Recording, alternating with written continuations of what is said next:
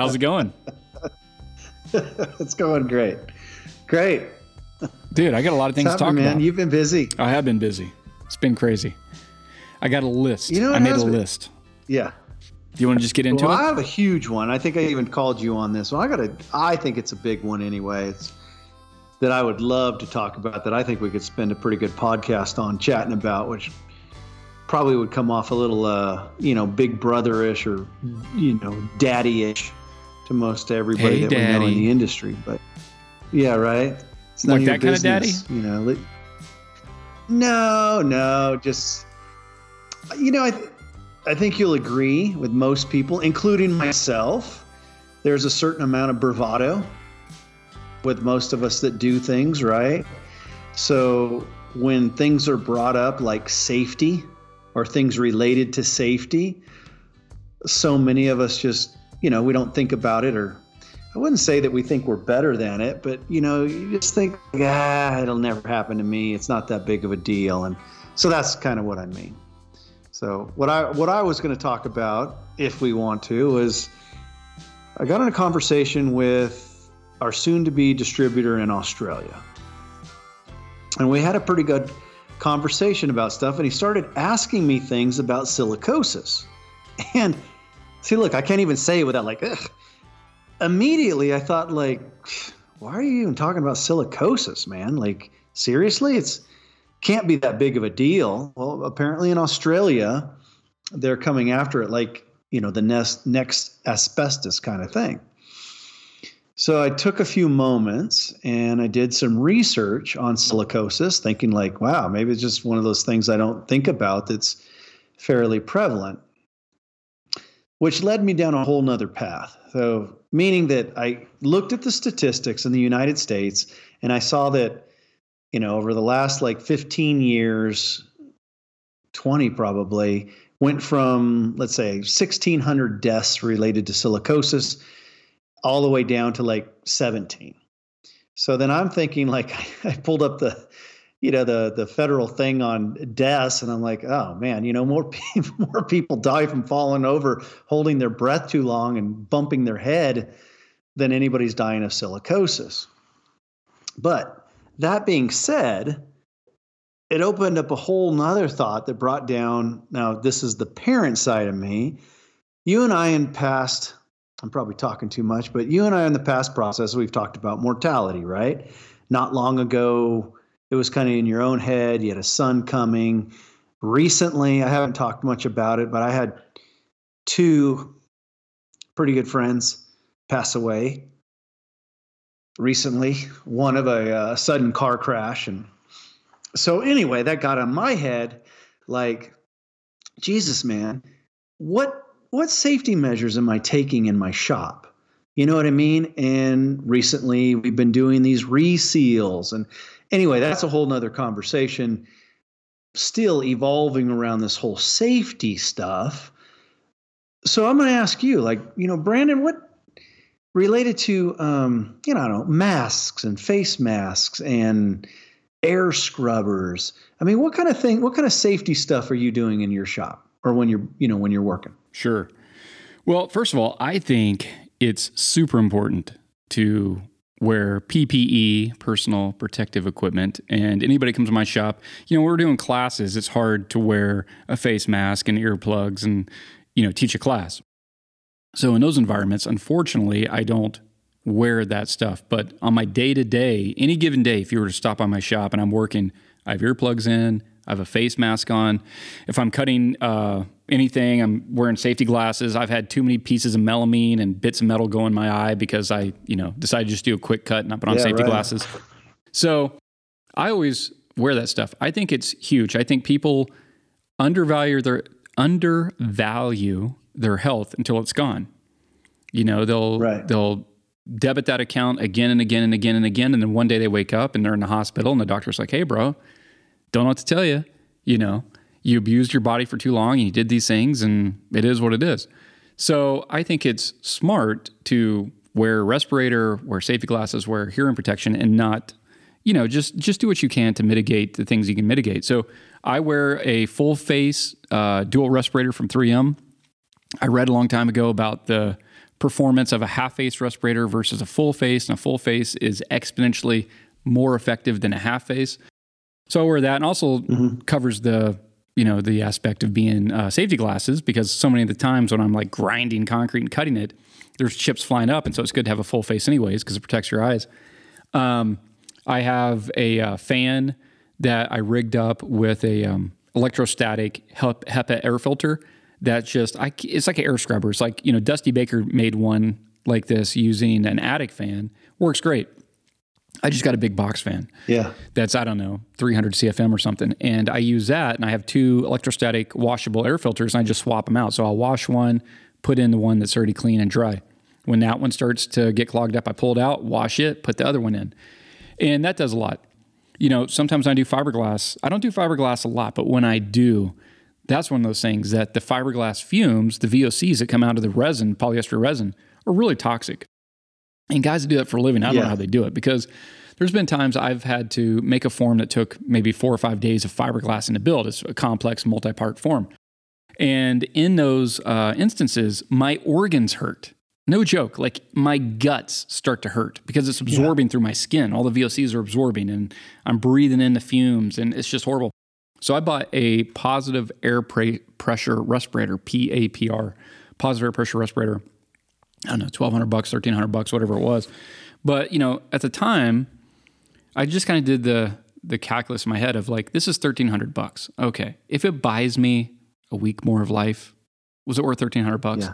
You better believe when you're in that end stage of life, you got an extra week, it's worth $1,300, right? There's no amount of money that you would pay. Years of, or a minute, emphysema or a whatever. Minute. Yeah. You have one more minute with your kid when you're dying because you spent $1,300. You'd spend $10,000, $100,000, $1 million to have that moment. So in my mind, it's just one of those like, yeah, it's a lot of money, but it's not a lot of money. I mean, what's your health worth? Dude, my deductible, Blue Cross Blue Shield, it's like $50,000. I paid $1,200 a month, and then I have to spend like $50,000 out of pocket for they cover anything. It's ridiculous. Yeah. It's just a small price to pay, but I'm a big fan of personal protective equipment. I think everybody should, do it as much as they can. I know it's inconvenient. I was telling you, I have my helper, Aiden, and we're remodeling a house right now. And I bought him a 3M respirator, and I told him, hey, this is yours. You own it. It's yours now. I wear mine.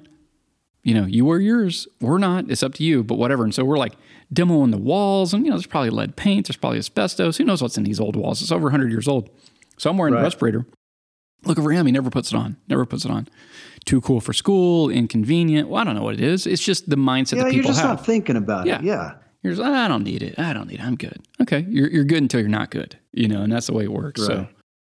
Well, and that was, so recently I've talked on the podcast, but also I posted some pictures on the ICT group that I've been doing. I've literally made it a pretty decent part now of my business, is going out and doing restorations on projects, on old concrete countertops. I won't do ones with epoxy on it, but I just got done doing 2 recently that had some urethanes on them. But I'm going to talk about the first one for a second.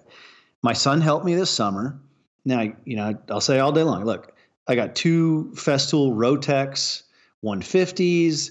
I just got in those new diamond pads with the proper hole pattern to go on those Festools. They're hooked up to the Festool vacuums. I think that the 360 auto cleans. And so, I don't know, I just didn't think much about mask because, like, gosh, it's on a vacuum, right? And this is no joke. I even told the customer when they asked me about it, I'm like, yeah, I know. Because she was asking me a week or so before we came in, if we need to like tape off the kitchen, right? Put plastic up, tarp. And I'm like, we got it on vacuums. It's really not that big of a deal. There might be a little bit of dust, but nothing crazy inconvenience. So we go in there. Jay and I work for 2 days, not 2 days sanding. We sanded the first day. The second day we go in and seal. But again, no masks on, no nothing. The first thing that I noticed after doing our initial cut with the 50 grit pads, vacuums going, again, we got ear protection on, we got all that. But I looked over on the flat surfaces. She had like some kind of desk and stuff on the side, and the stools and stuff pushed over. And I'm like, holy crap, man, those things are covered in dust. Like this. So then I checked. I'm like, no, the vacuums are working, but whatever. I blew it off thinking, I really didn't look at these things beforehand. Maybe it's just a dusty house, Anyway, long story short, we finished this job. And that's when the client hit me. She's like, hey, you know what? I don't want to tell you guys what to do. And she went on to tell a story about an ex-husband who passed away from lung-related issues via the work that he was doing in construction. And that's when I'm done, and then the second day come in and, she had stuff all over her couch and stuff covering it up. But then that's when it dawned on me like, hey, stupid, just because they're not seeing all this stuff, yes, your vacuums are going. At least you think you got the right pads, which is, again, I'll go over that in a second, on your Festool sanders. All that crap for a full day, him and I were breathing. Mm-hmm. Like, what are you thinking, man? So anyway, and then maybe all this, I guess, like we talk about so many times in life, like maybe sometimes the right information hits you at the right time, because that's when I got in the conversation with Sammy about silicosis. And that's when I'm like, oh, that's right. We were just in this house, not just us, but, I'm not seeing all the dust because we're working. We're sitting there breathing that crap the whole time. Yeah. So you know what? No, you're not going to see me anymore without a mask on, man. And I'm actually looking on Amazon right now, I already have one air scrubber that I have hanging. It's a jet hanging up in the shop. And I'm going to pick up some of these portable ones too, at least one so that I can have at the shop, and one that I can bring on site into someone's home to both have air being scrubbed and our face masks on at the same time. So I really do think it's pretty important. Oh, super important. Super important. It's the best money you'll ever spend. Guarantee it. If it keeps you out of the hospital, if it gives you another day of life, week of life, minute of life, it was worth the money. Yeah. Well, and to add to that, so here I'm talking, and by the way, the scrubbers that I'm looking at on Amazon, everything from 700 CFM to 1,000 CFM, pretty large ones.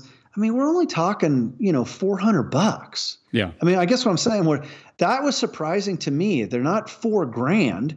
I'm sure you could probably find some for $4,000 for these portable ones, but they're pretty inexpensive. So I would definitely encourage anybody. Like, I was just thinking, I literally had this conversation with Jason Robertson the other day, who's working out of his garage. And I was the same thing, like, man, even if you have your doors open, like for me, I think about this, like at the shop when I'm mixing, my mixer, which is gas, I roll it out to the roll-up door, and that's where we load everything. So again, and I turn on a fan, and I have the one scrubber going. So I never think about wearing a mask. And then again, I'm just thinking, hey, stupid, what are you doing? Because here I'm so focused on a fan blowing what dust I can see. But geez Louise, man, if you come into my shop, what's not covered in dust from what was flying in the air that you didn't see? But you're breathing all that crap. So anyway, that's part of it. The other thing I was going to go along with that is make sure, as we're talking about mask scrubbers, the other thing is your tooling. So back to that whole thing with the dust in the customer's home. On my Festool, make sure, whatever sander you're using, I always recommend putting pad protectors, because if you ever use the diamond sanding pads and attach them directly to your backer pads, it wears them out. It wears that hook loop out incredibly fast. And those backer pads are expensive. You know what I mean? They're like, I don't know, $55, $65 a pop. And I had to learn that the hard way. So I put pad protectors in between. Again, not thinking about it, I had the Mirka ones, which are still kind of a mesh. I mean, you've seen those, right? What I'm talking about, the pad protectors. Yeah. So again, they are kind of a mesh. So again, I just wasn't thinking much about it. Like, Well, of course, it's going to vacuum through this because it's kind of a mesh. So again, as I kind of kicking myself in my own butt, I went ahead and bought the proper Festool protector pads, put them on, lined up on all the holes and, to everything. And the one thing, so I tested the next job we did, which by the way, Jay and I put masks on, everything. And I set our phones face up to see if the same thing happened in this house. And now this time, by the way, I had the customer cover all the furniture in the house too, which I didn't do last time. Covered everything. And I just wanted to see what the difference was in dust. And I'm telling you, it was a night and day difference. Yeah. Night and day. I had no dust on either one of our cell phones, no dust on everything. Again, comparatively speaking, what I just saw at the previous home. So again, it was one of those like, come on, stupid. You know what I mean? Like, just. Yeah. And not only that, you created dust in some lady's house whose husband died of lung disease. You insensitive ass. What were you thinking? What were you thinking? You weren't. That's the problem. And she did she did it in a nice way, but she definitely chastised us. You know what I mean? That kind of like moment. Rightly so. Yeah. And that's what I told her. I told her when she hit me on it, she's like, I just don't. I'm like, listen, you're absolutely right. Here I got my 14-year-old son with me. Neither one of us has masks on. Yes, we got the vacuums going. Yes, I have, what I thought was the proper equipment, but now I know because I didn't have the right pad protectors on. So clearly it wasn't vacuuming as well as it should. Just night and day, man. Night and day, night and day. Was it night and day? Let's see, what else? Yeah, just in the amount of dust. And, would you say night and day? Night, yeah. It was completely. Night and day. Yeah, black and white. Oh, black and white. Day. Yeah. Switching black it up. And white. Like that, yeah. You said night and day like 400 times in a row. You know why? Because I don't know how to. Right. No, I don't know how to verbally project when the light bulb finally comes on over your head. Yes. You know what I mean? Yes. Like, I bet I could have had this conversation so many times over the last 20 years, and you're just like, whatever. You roll your eyes. Everything from dust. We could talk about sealers for a minute. You know what I mean? Like I'll go into that one here in a minute, but you just kind of roll your eyes like, whatever, man. Yeah. And in this case, for me, I'm going to say the combination of moments for me was one, a customer like verbally hitting me on it. Like, yeah, I got no defense for that. Like, duh, what a stupid thing that I can't put a mask on. Especially after seeing how much dust was in her house. And then the conversation with Sammy, which again, I was ready to completely blow off until you're like, all of this is so simple. So I literally ordered new bags and new filters for the vacuums. Mm-hmm. And so let me ask you this, like, here's one, right? As the light bulb keeps getting brighter and brighter over my head, I literally went back and it seemed like a minute ago, but I'm going to ask you, when's the last time you swapped out your filter and your, I think you used the washable vacuum bag, right? In your Festool vacuum? What I did is I bought that pre-separator from Festool. It was actually from Oneida. It's the Cyclone, but they make it for Festool, so it's got like a sustainer that it attaches to.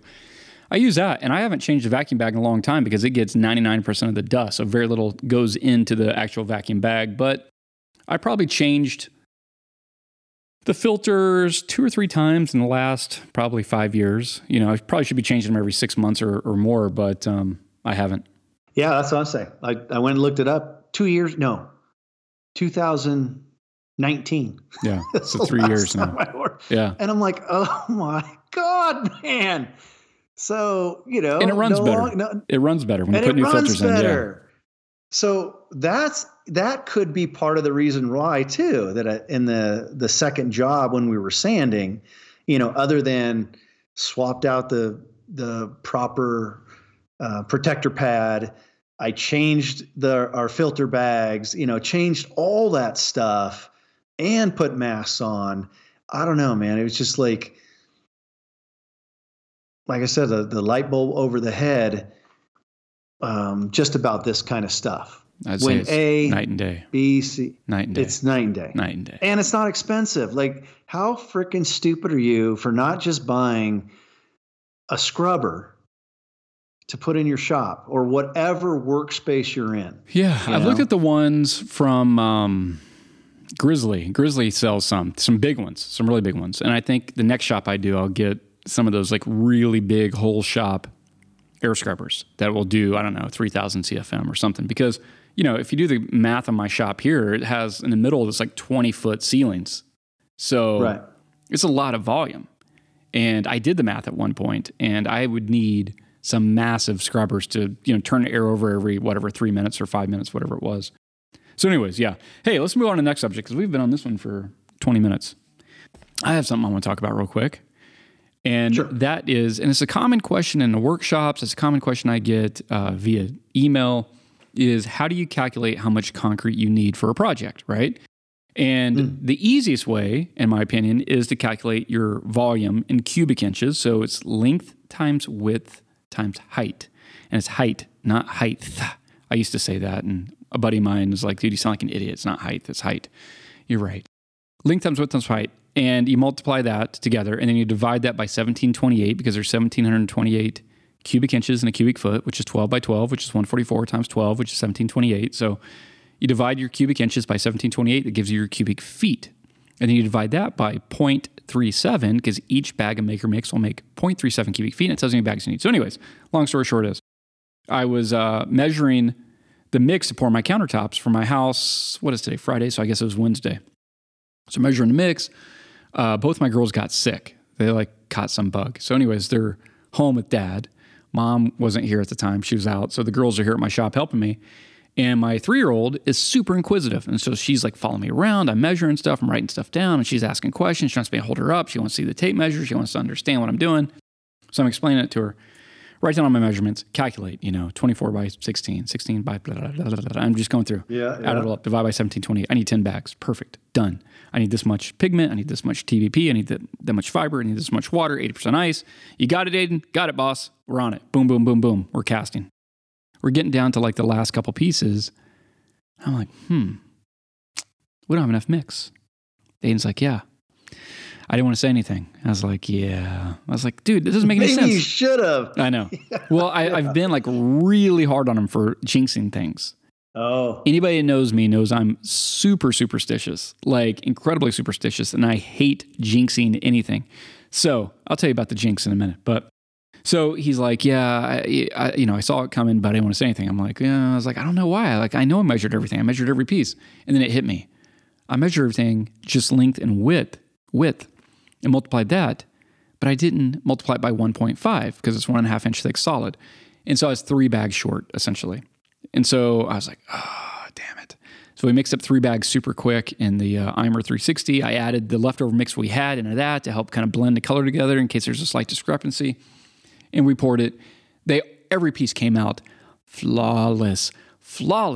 Perfect. Poured it on Wednesday, demolded it yesterday, processed it yesterday, sealed it last night. They're done. They're beautiful. Love it. So as far as the jinx goes, I put in 2 pieces of turquoise from Arizona, turquoise Inlays. So the other thing I want to hit real quick is Inlays. I use Super 77 spray adhesive. I just do a light coat, let it tack up, stick them. So in classes, how do you do Inlays? Super 77. That's it. That's all you got to do. It'll hold. So that's what I do. Let it tack up, give it a couple minutes, stick them, done. So we're right starting to cast one of the pieces of an inlay. What does Aiden ask? What do you think he asked? I don't know. What's it made out of? No. No. Has an inlay ever come off when you're casting? No. And I'm like, it didn't until now. Jinx. It didn't until now. I was like, why would you say that right here? Right in this moment, why would you say this to me? He's like, oh, and I'm like, don't ever. I was like, dude, Guys that work on skyscrapers, super superstitious. You don't ever talk about falling when you're 100 stories up on a beam. You don't say, hey, man. Anybody ever fall? You ever think you fall off this building by accident? Well, I did until you just said it. You don't say it. You don't say it. I was like, so don't ever, ever, ever project a worst case scenario right in the middle of the process. Save that question until we've demolded it and it's perfect. Then ask that question, but not right now. And he's like, oh, I'm sorry. I'm like, okay. So anyways, jinxing. Well, did you at least answer his question? I did. And I have, I haven't had an inlay pop off, but I have had I talked about it on a long podcast way back. I had this like recess in the bottom of a form that was for my plate that I put in my furniture pieces that has information. I remember that one, yeah. And I Super 77 that plastic to the underside. Never had one of those come off. Flip it over, that plate had popped off and landed dead flat on the surface, and the concrete had gone over it, not under it, which, again, is a miracle somehow that it didn't just pop up into the middle of the concrete. And there it was. I'd recast that table because of that piece. But that has happened. Yeah, I've done that. I've done hundreds of inlays over the years of Super 77. Not one has popped. Just that one plastic piece that was on the back came off. And, gravity, we're vibrating the piece, shaking it like, shaking around, hitting it with hammers and stuff, doing that kind of stuff. So that could have been part of it. Just, again, to quickly touch on it one more time. To calculate the amount of mix you need, calculate volume. Length times width times height. Divide by 1728. That's your cubic feet. And then divide that by 0.37, which is how many cubic feet a bag of Maker Mix makes. And say it comes out to 6.4. Just call it 7 bags. You need some extra anyways. There's going to be some stuck in the mixer, some stuck in the bucket, some fell on the floor. It's good to have a little extra. So, if whatever it is, if it's 7.4, 7.6, 7.2, whatever it is, I just round up. Screw it. I round up. I set up other molds. Yeah. Yeah, I do the same thing. I try to make it, even bags. Yeah, it's way easier because if I try to do a half bag, I'm going to save a half bag. Dude, I'm not saving anything. By the end of by the time I dick around with, weighing this out and doing all that kind of stuff, and then I cast and I came out 1 pound short, 1 pound. I'm just like, all I needed was a handful, and that's all I was short. Had I just done that half a bag, what did I save? No. I saved $7 or $10 or whatever it is. I didn't save anything, but I cost myself a ton. So I just always round up. But anyways, that's how you do it. Volume, divide by 1728, divide by 0.37. And we've talked about this. For a long time, I use spreadsheets. I mean, I'm big on spreadsheets. One of my main reasons for the spreadsheets is I don't have to keep notes on a client's project. And so if I ever go back to that project, I don't have to try to figure out where my scribble is and where I put down how many bags I used and how much pigment. And so I save it. I save it in my files for all the clients. To do that, I use an Excel-based spreadsheet. So and I know I keep talking about this.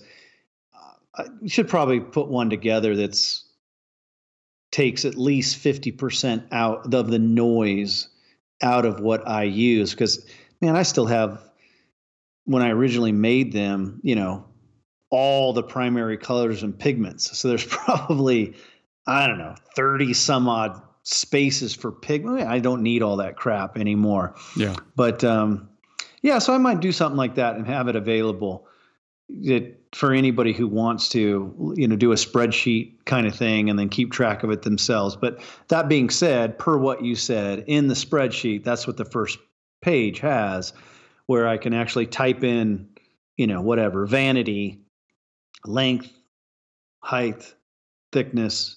See that? Height. I know. Bob Wilkinson, an architect, the one who chastised me on that. I was like, yeah, the height. He's like, no. There's no TH. There's no T. You sound like an idiot. Don't say that. I also used to say footer. Yeah, I was like, oh, the footer. He's like, don't say footer, dude. Footing, not a footer. Footing. I'm footing. Like, I appreciate people doing that though, because then I correct myself and I mentally, make that note and I never do it again. There's clearly a TH at the end. There's not. Height, not height. There's only a T? There's only a T. It's a silent? It's silent? Width, length, and height. Unless you have a speech impediment, which you might, and that's okay. Then you can, like James. Hang on, now I'm feeling like an idiot. How do you spell height? Height. There's no H at the end. Well, yeah, there you go. I guess that's what I was thinking because of the HT. Got it. Hey, so those concrete tile I cast, a couple things, some lessons all around, lessons with the concrete tile, lessons with the concrete countertops, things that people listening might find a benefit. Number one, I've made a lot of concrete tile over the years, and a lot of it shipped to customers, but a lot of it I've installed myself. If you come to my shop, I have concrete tile in the bathroom. Well, I guess nobody's going to come here anymore because we had our last class, but concrete tile in the bathroom here. I've done concrete tile in my own homes, but they're all small format tile, 6x6, 8x8, something like that, 12x12. But these tile made for my house were 36x22. And so much bigger tile, half-inch thick. And by the way, Maker Mix poured these SEC GFRC, not one bit of curl in any of them. Flipped them, sealed them, dead flat. From the time I cast them to the time I installed them, dead flat. And I never had that with my old polymer modified mixes. Those things would curl like crazy, And you could flex them. You could get them to lay flat. You'd have to use clamps and all this different stuff, but you could get them back down. But they were just, like Pringle potato chips, where these Maker Mix pieces were just dead flat, which is pretty amazing. But anyways, very cool. I post this on Facebook. Hey guys, what thin set trowel selection would you recommend? And I got a lot of different responses, but Joe Bates said he uses epoxy. And I talked to him on the phone, and he's like, he's got a tile installer. Joe's making these tile that are like 10 foot by 10 foot. And his tile installer is using epoxy. It's $1,000 per tile in epoxy, just for the epoxy per tile to set. But what? Yeah, I did the math for my house. It was going to be like $2,300 or something. It's only like 150 square feet, but I had to order like all these small kits to do it. It was going to be like $2,300 plus shipping.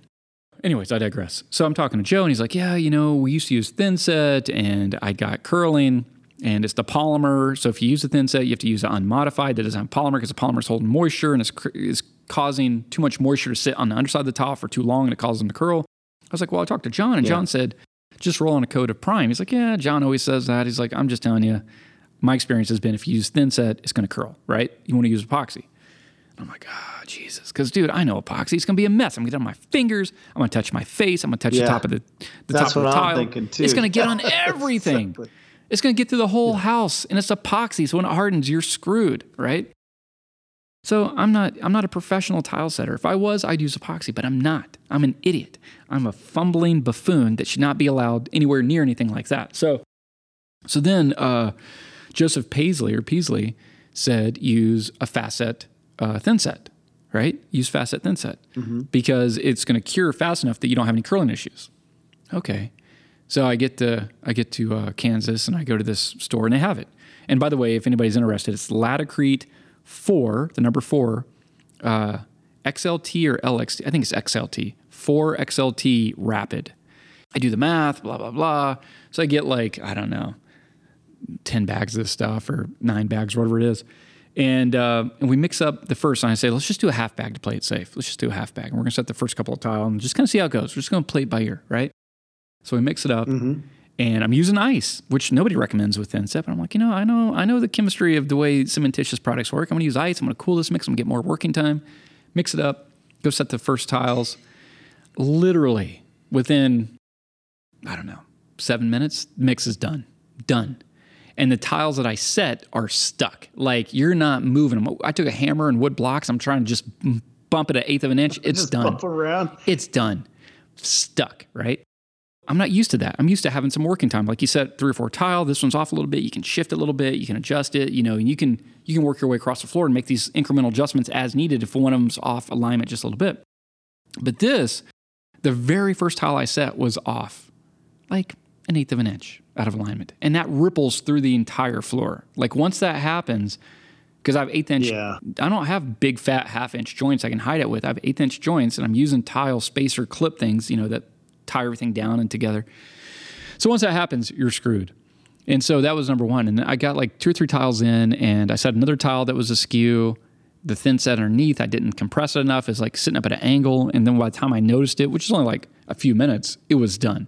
So I go to pull it up, and I had put down an uncoupling membrane, which is like Schluter Ditra or Latacrete Stratamat, which is just I was wondering what that was. That's the that you rolled out? Yeah, it's plastic. So you put thin set down, and then you put the plastic mat into that, and you compress it. You get all the air bubbles out, and then that hardens, and then you do the tile over that. And what that does is creates a break between the plywood subfloor, because we're doing this.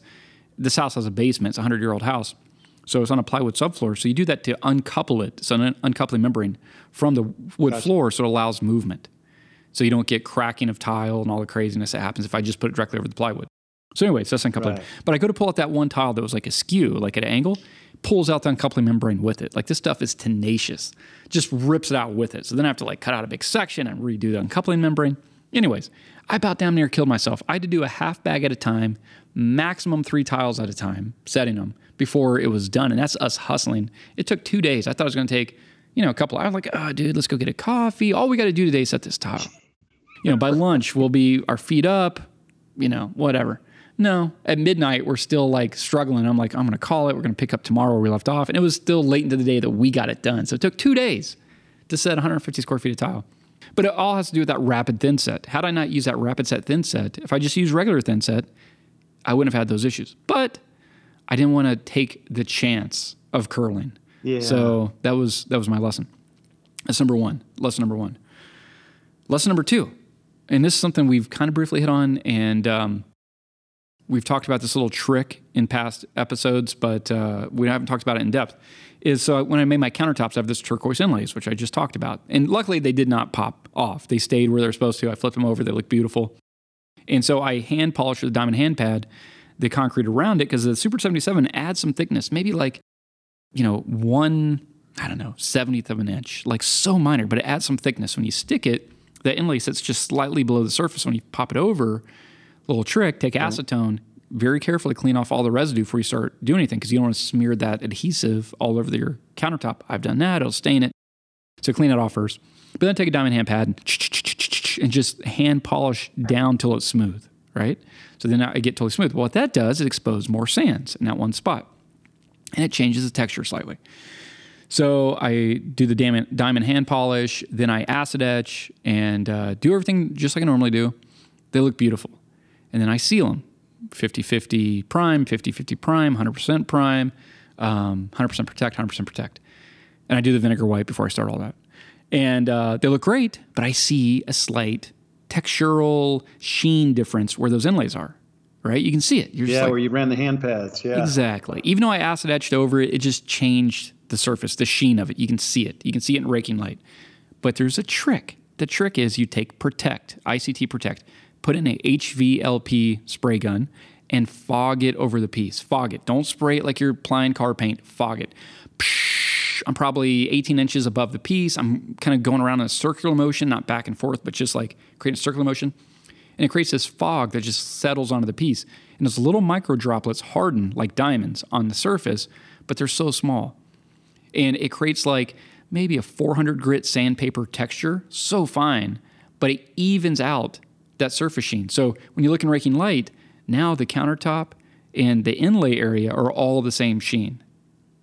And so I did that last night after I got all sealed. It's on a sealing step. I fogged that last coat, not last coat, but the last thing I did was I fogged Protect. And the countertops look beautiful. But that's a little trick. If you ever have scratches in your piece, sometimes that happens. Yeah. You have scratches in the piece, you have inconsistent surface texture, whatever it is, fog on that last coat of, or fog on a coat of Protect and let it settle, and that will even out the sheen. That's a huge, huge, huge kind of hack, trick, workaround. Yeah, we don't show that enough in the workshops. We really should. I think, we don't talk about it enough. We don't show it enough, quite frankly. And to add to that, and I know I've said this before, so when people do it, though, the key is understanding this is not a protective application. This is an aesthetic application. 100%. So yeah, and you don't want to put on heavy. I forget. Yeah, no. It's I was just talking to someone just about this. I still do it if I do a fabric form mold, and when I'm doing my fabric form, I'm sanding the fiberglass. But a lot of times, that first coat of, I'm sanding my fiberglass form, and a lot of times that first sanding step is 80 grit sandpaper, and that'll put some deep scratches in that for whatever reason I miss them through the rest of the steps. And then when I go to cast, I can see a couple deep scratches in the surface. And those scratches, in turn, translate to the surface of the concrete. I can see it in my demolded piece. And so I acid etch, I do the whole thing. But when I seal, I'll still see them. I can see them. Now, the client probably won't see them, but I can see them. I know what it is. But if I fog on, fog, let fog be the key word here. Fog on a coat of Protect at the end and let it just settle on the surface and dry. Perfect. Just the most beautiful, even sheen across the whole surface. Doesn't even seem possible. And you do it by fogging it on with the HVLP. I get a cheap HVLP from Harbor Freight. I get them when they're on sale for like $13 each. I buy like 5 or 10 at a time when they go on sale and just keep them on my shelf. And that's what I use. And I've been using this one now for probably a couple of years. It's still going great. So, yeah. I think I asked you this before, but what tip are you using? The one that comes with, which I want to say is a point. I don't know what it is. But it's the one it comes with. I'm not, it's a Harbor Freight HVLP. It's the Purple Wind gravity fed cup gun. Okay. Whatever it comes with is what I'm using. But if you've never used an HVLP, play with it a little bit. There's a couple different settings. There's I'm not sure what it's called, but there's a screw on the backside of the gun that controls the flow rate. So you can dial it in, turn it in, and you'll start to restrict how much material comes out, and you can dial it back to open it up. When I'm doing this, I kind of restrict it. I want to have like a light fog. I want to control the fog. If I had it opened up full blast, it'd be too much sealer coming out, and I'd probably put on too heavy. I'd rather do it slowly in the sense of kind of build it versus just dump on a ton and have too much. So that's number one. The second thing is going to be your fan pattern. So you can control that. I always have that wide open, meaning the widest fan possible. I'm not like turning it into like a 2-inch application spray. It's like as big as it can get. And then you control your air pressure as well. And but you play with it a little bit. You can just put water in it. Don't spray your piece, but just up in the air and look at it and kind of get it to where you like it. Then dump out the water and then put the Protect in and spray a little bit and then get your piece. There you go. Cool, man. Yeah. Yeah, we need to start showing that more often. Absolutely. Yeah, it's one of those tricks that it works amazing. It really does. It sure does, John. That's why you do it. That's why I do it. Anybody wants to send a check for that tip, send it to Brandon Gore, 45 Bear Ridge Road, Eureka Springs, Arkansas, 72631. Yes. I think that goes to John Schuler at ICT Reactive. No. It's a BG tip. BG gets the credit for this one. Oh, that's awesome. What else? I had one other note in my notes here of things to talk about, and that's fibers. Now, we had somebody hit us up. We haven't heard back yet, but they mixed up some mix. It was a test. They ordered some stuff from Joe, and the mix choked on them. It got really thick. Yeah. And Joe sent them fibers, but the person thought that they'd received AR fiber, but Joe doesn't send AR fiber. He sent PVA. So a couple things. Number one, they added PVA where they thought they were adding glass. But second of all, they also added glass, but we don't know if they were using HD glass, high dispersion glass. You don't ever want to use HD. Right. And you don't want to confuse AR fiber and PVA fibers because you load them at different rates.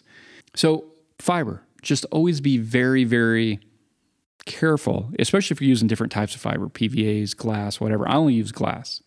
But if I had different types of fiber in my shop, I'd want to double check before I put it in the mix exactly what it is I'm using, make sure I'm using the right stuff, dosed at the right percentage for that mix I'm mixing. Yeah, agreed. And, I still get lots of questions on fiber, and I'm going to put an addendum, and I know we've talked about this before with the HD. I'm telling you, man, I'm extremely happy with those 3mm AR HD anti-cracks. I mean, those are a completely different animal than any of the 1/2 inch, the 3/4 inch monofilament fiber that I've used before. So, I mean, personally, I've incorporated those into everything that I'm doing, including my SCCs. I mean, and I think I hit you on it too. And who was I just talking to? Jess Warren. That's who I was just talking to, who he called me back because we had a long conversation about that, and he's going to use some. There's still a lot of fear. Maybe fear is not right. How about anxiety about the bundle glass fiber showing? Mm-hmm. I think it was just a second ago, I mean, again, right? I'm not here to knock on anybody. So whatever direction anybody goes, you just have to find your comfort zone. So that's what Jess was using. He did a 1% PVA 400 load and a 0.5% of the 3 millimeter anti-crack, which technically is an HD fiber. And he ran, the recommended TBP. He ran right at I'm going to say the high edge of the recommended water. So it was just, a 6.1 type of thing. And it was funny because what started our conversation was he was running his water quite a bit higher than that. And he's like, John, what do you think? And I'm like, honestly, man, just do me a favor. Number one, and here is the wild thing. I actually had him increase his fiber load. I think he was at like 0.2% of the 3 millimeters. And the reason why he called is, and this was a huge vanity piece, he ended up with something he was uncomfortable with, a little micro crack. I think if I remember right, it was like down around the drain hole or something. He's like, I'm throwing it away. And I'm like, but ICT will fix that, man. I mean, unless you're talking about something insane, I wouldn't sweat it. He's like, I'm just not comfortable with it. And I'm like, so that's what led down the discussion. Hit me again. Where's your water? What are you doing? Yada, yada, yada. And so he told me, and I'm like, ooh, and I had to have the whole conversation. I guess I didn't have to, but I had the whole conversation with him again about, PVA versus glass loadings, the 2-to-1 ratio kind of thing. So I had him bump his PVA 400s to 1% and bump his anti-cracks, the 3 millimeters, to 0.5%, and then drop his water back in line, but leave his TBP alone. That was a week ago, and maybe not that long ago, but I hadn't heard from him. So today I heard from him back, and flawless. He was just like, both him and his son works with him. They were, let's say, pleasantly surprised by dropping out a 0.5 pound, because he's like, John, I know even after I talked to you, I was just sure I'm going to have to add that 0.5 pound of water. I was just sure I was going to have to do it. I'm like, no, man, you're not. So yeah, that being said, have you ordered any of those? I know you're getting ready to move, so, materials in stock is not something you're looking for. But have you picked up any of those yet? Nope. I will. Okay. I will at some point, but no, I haven't. I'm pretty happy with them. I talked to Joe Bates as well, and he's doing the same. He's now bringing them into everything based on what he's doing. I really like the fact that you can load them in. They don't choke out your mix, nothing like those old 1/2 inch and 3/4 that I would have slapped anybody like, oh my God, do not use those things. They're insane. But these are pretty amazing. And I'll be honest, I don't know if it's because it's an Owens Corning, it's the length, it's the size of the monofilament fiber. But yeah, they're a very nice addition to what's going on. What else do you have, John? What else you got? Well, one thing I was just going to put out there, the feedback I've gotten from guys that I sent those sanding pads to, the diamond impregnated pads that I had made for the Festool pattern. I'm waiting for them to post on our pages, but all feedbacks come back extremely positive. The two guys saying they did reseals, couldn't believe it, how easy it would. So my point being is I today ordered some more. So when they come in, anybody listening, we'll put them up on the store and start having them available. Sweet. For people. So, nice. Yeah. And then, so that was it. I just want to let know those. I think we're going to have those ready here and available as soon as they make the next round for me. Cool. Well, one thing I want to discuss, maybe the last thing we discussed, because we're pushing an hour at this point, is the concrete hoedown in the holler. The hoedown in the holler with Dusty Baker, John Schuler, and Brandon Gore. And I think Buddy Rhodes is going to be there, and Brandon Browning, and Tommy Hearn, and Edgar Martinez. It's going to be a really good time. We've had several registrations. We're starting to think maybe about capping it. So if you're thinking about it, you're on the fence, pull the trigger today. Because what you don't want to do is, as we get a little bit closer, if we start getting too many registrations, we say, hey guys, we're going to have to cut it off at this point. And you're like, oh, but I was going to do it. Well, coulda, woulda, shoulda. Do it today. Sign up today. Well, and to add to that, let me just add to that for a second. The other thing, I'm just going to ask anybody who is looking to sign up, I'm just going to ask you to please do it sooner than later, because we also are trying to organize things like have somebody there for barbecuing. Oh, exactly. Yeah. We need to have an accurate head count.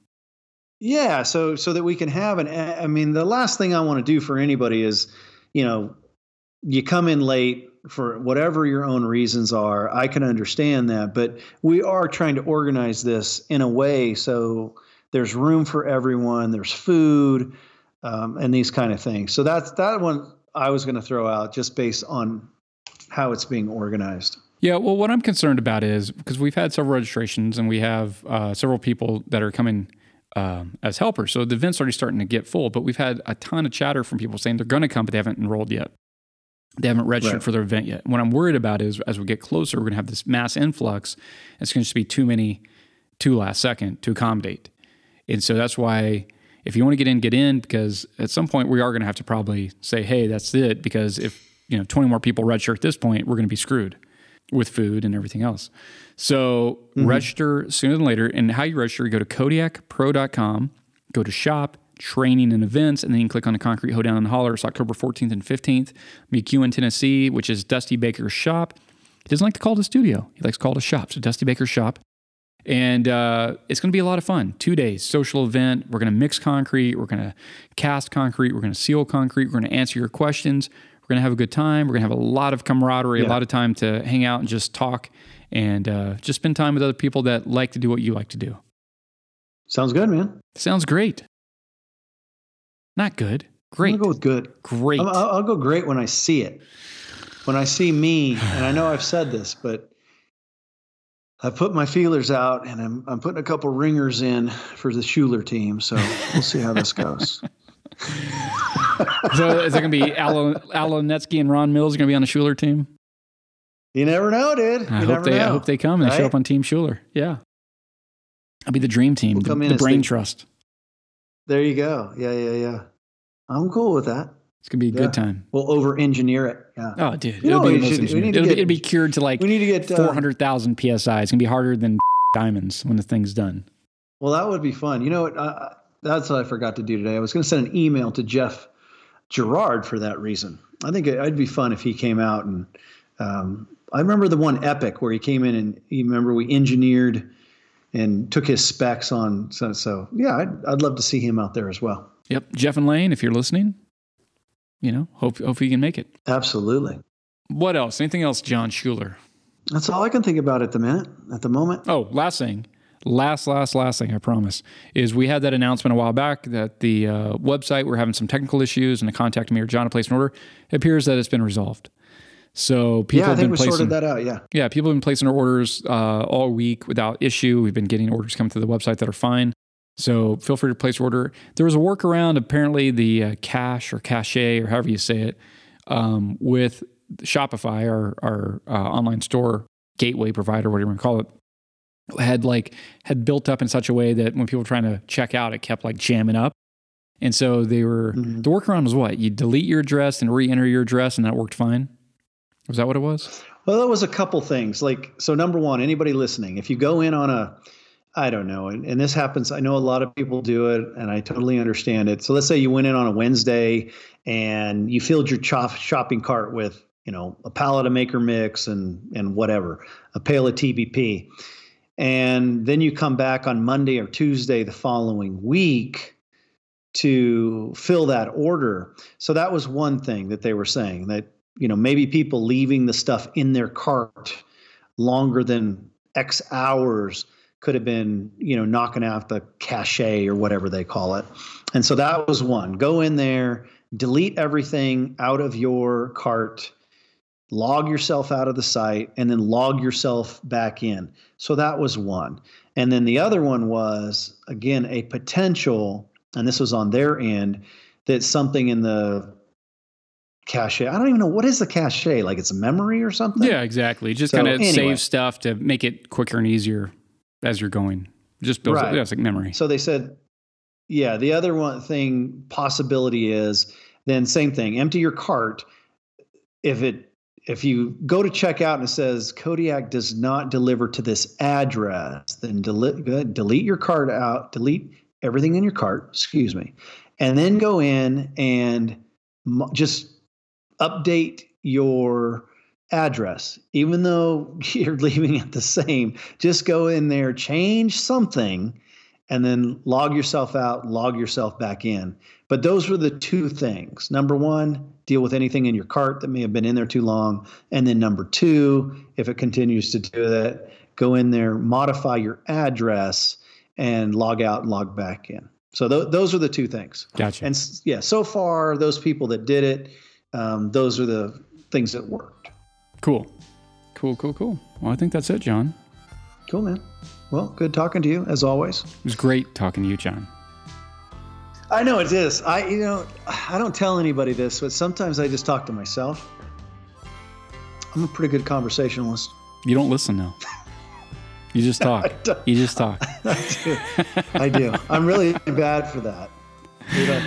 You know what's funny? I was working with my son the other day. This is no kidding. So I'm working with him, and we're actually, anyway, it doesn't matter what we were doing, but he was working with me. In the afternoon, we were driving back to the shop, and he's sitting over there next to me. He goes, "Dad?" I go, "Yeah, buddy, what's up?" He goes, "Well, you know something I don't like about you?" I like the way this is going. I like the start of this conversation. Exactly. Well, let's just stop this right here, buddy. You gonna air your grievances? You want me to tell you what I don't like about you? Let's do it. Air the grievances. Yeah, right. So he's like, "Well, you know when you ask me to do something, and then you show me how to do something, but you just do it?" I'm like, "Yeah, I know that's a really bad habit of mine." And I was thinking about that. How many times, you're talking about talking, but how many times do I do that at the workshop? Yeah. Here's how you do this, and then you just do it. Yeah. I'll pull the trowel right out of their hands and be like, "Well, hold it like this," and then I'm done. They look at me like, "Thanks, John." I'm like, "Oh, that's right. I just did it. I'm sorry, man." I'll give it back to you. Festivus. You watch Seinfeld? Festivus, Feats of Strength? Yeah.